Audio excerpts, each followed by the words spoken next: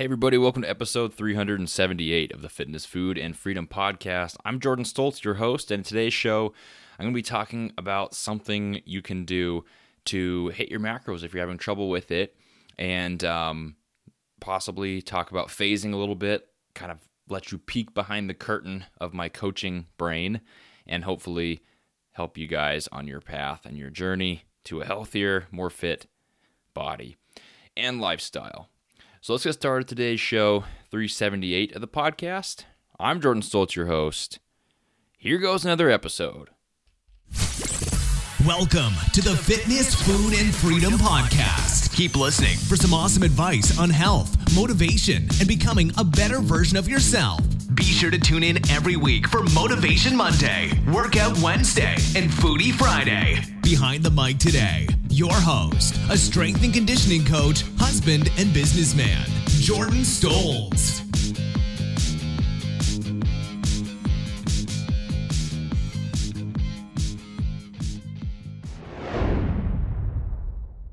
What's up, everybody? Jordan Stoltz here, your host of the Fitness, Food, and Freedom Podcast. Welcome to another episode.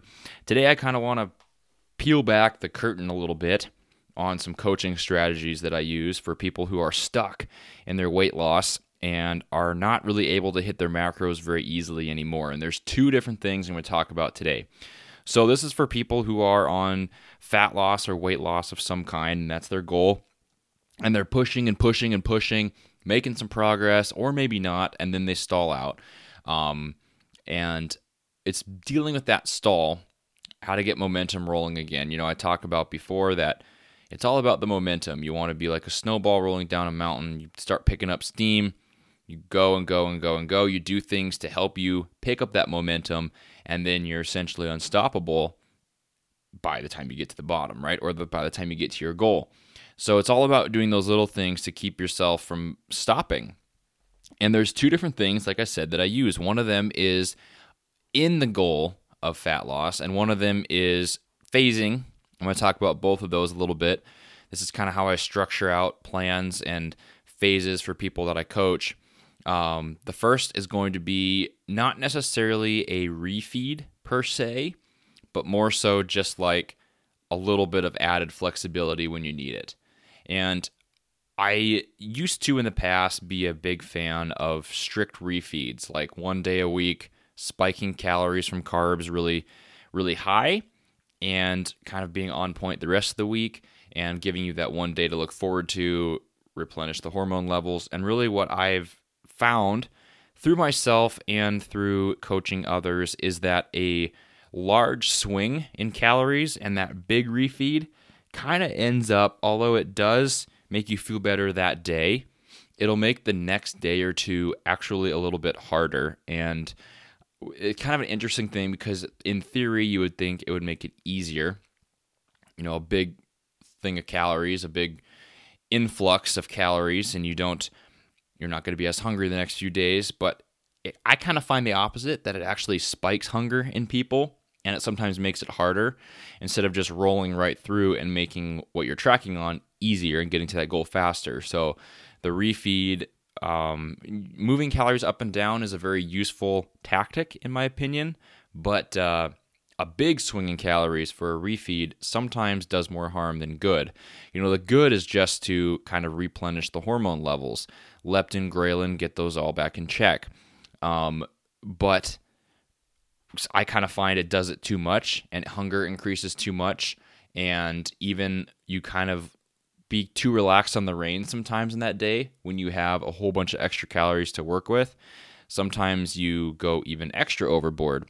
If you have an extra 500, 700 calories just from carbs, you might kind of go get some fast food, eat some pizza. Not that those foods are bad, but they do have a lot of fat, and they are easy to overeat, and they are easy to mistrack. And that's what I see very common. So, I mean, in theory, if you were just to add extra sweet potatoes and white rice, it would probably work just fine, but that's not what most people do or want to do. So the strategy that I use instead of big refeeds, is almost like just an extra 200, 250 bonus calories that you're able to add once a week. It's up to you when you use it. You have to use them all in one day. You can't spread them out, and it's just for when you're struggling. These are kind of like Band-Aid calories, so to say. You are just kind of adding in when you need a little bit of healing. You need a little bit of something to kind of patch up because you're not feeling so great. A lot of times this can be planned. You can even do without these. You don't have to take the calories. I like these kind of optional bonus calories a lot more than a refeed, and that's a strategy that I use. So if you're struggling, you feel like you're plateauing, it might be more related to diet fatigue, might be related to physical fatigue, and you might just need a little influx of calories to get you back on track. I find this helps with the hormone levels, but mainly it helps with energy and mental clarity and just adherence, I guess, because it's something you can look forward to, and it's something that moving the calories around helps you get back on track once you go back into those diet calories, which aren't too far away from your bonus day. So that's a strategy I would implement if you haven't done that yet. Even if you are doing refeeds, I would eliminate those refeeds, and I would implement this 200, 250 bonus calorie option. Don't use it if you don't need it, but if you do feel like you need it, throw in a couple extra 100 calories. You can even leave them untracked, in my opinion, as long as you're honest with what you're eating and that you only do it once, and just to help you when you need it. And then over time, you'll probably need it more as you get leaner and leaner and your diet longer. You're going to need it definitely every week. And then you kind of roll right into the next part of this, which is phasing. And if you're not making progress, you're not able to hit your macros anymore, what do? You probably need to phase a little bit different, meaning you need to be changing your goal either more often or less, depending on your diet history and your goals. It's going to be different for everybody, but in general, there does need to be a certain amount of structure and planning to a diet, and to help you adhere and to help you make progress.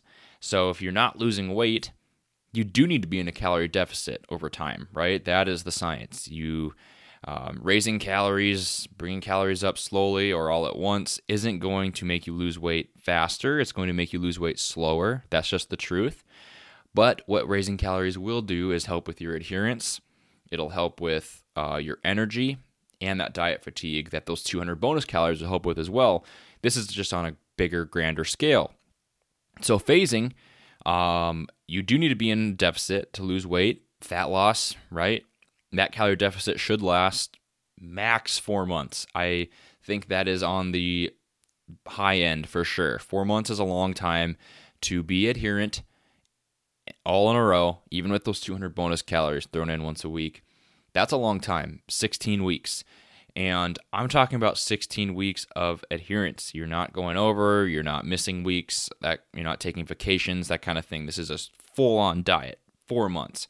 That's the max, and I would rather see you go 12 weeks, 3 months, and even as short as 6 or 8 weeks. And then in the middle of those fat loss phases, I like to do short little maintenance phases. I've talked about this before, where you'll go up into maintenance for 4 weeks. I like longer ones. I'm not as much on the 1 week diet break kind of structure for the same reason about the classic refeeds. I prefer smaller refeeds and longer diet breaks, I guess. So with the maintenance phase, you would go 3-4 months fat loss, 1 month maintenance, and then reevaluate where you need to be. It's going to give you a clear picture of where your body's at because your calories are going to be a little bit higher than diet calories, and you are going to have a lot more energy. Your workout's going to be better. You might add some muscle because of just the effect of swinging the calories up like that, and you'll be ready to go. And really, the big one is that it puts a light at the end of the tunnel. I think that not able to hit your macros, not having adherence, not making progress, a big thing of that is just the hopeless feeling of a lot of weight to lose and no end in sight, where it just feels monotonous. It just feels endless, hopeless.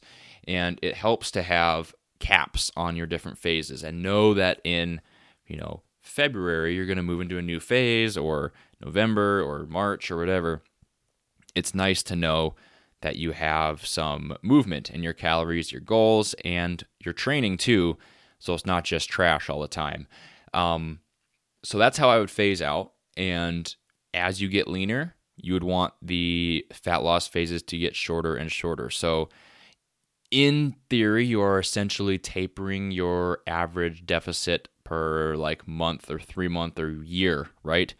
On average, what are you doing for these huge sections of time? If you're adding in the bonus calories more often and you're making fat loss phases shorter, over the course of the year, you're averaging closer to maintenance as you get leaner and leaner. I hope that makes sense. So you want that big, you want to average more of a deficit, no bonus calories, longer fat loss phases, shorter maintenance phases, no surpluses. If you have a lot of weight to lose, you're spending most of your year or quarter or half year in a deficit. But as you get more lean and you need those more calories for energy and adherence, you're going to be getting closer and closer to maintenance until you're at maintenance. And that's where you're spending most of your time, or even averaging a surplus over time. So those are the things that I want to talk about today. I think that those are both great strategies if you're struggling to hit your macros. I think those are both great strategies if you struggle with adherence and a lack of progress in your fat loss. I'd love it if you tried those and let me know how it goes. This is kind of a peek into my style of coaching.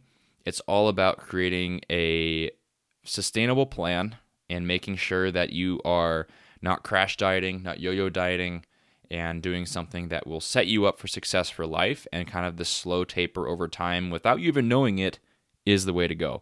So that's it for today. Episode 378 of the Fitness, Food, and Freedom podcast. A little short 12, 13-minute episode on fat loss, adherence, tracking macros, and some of the math that goes on in my head when working with clients.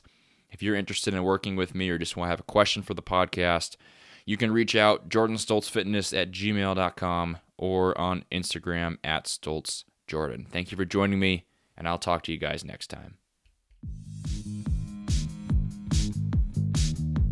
Thank you for listening to the Triple F Podcast. Please leave a 5-star iTunes review and share the podcast with your friends and family.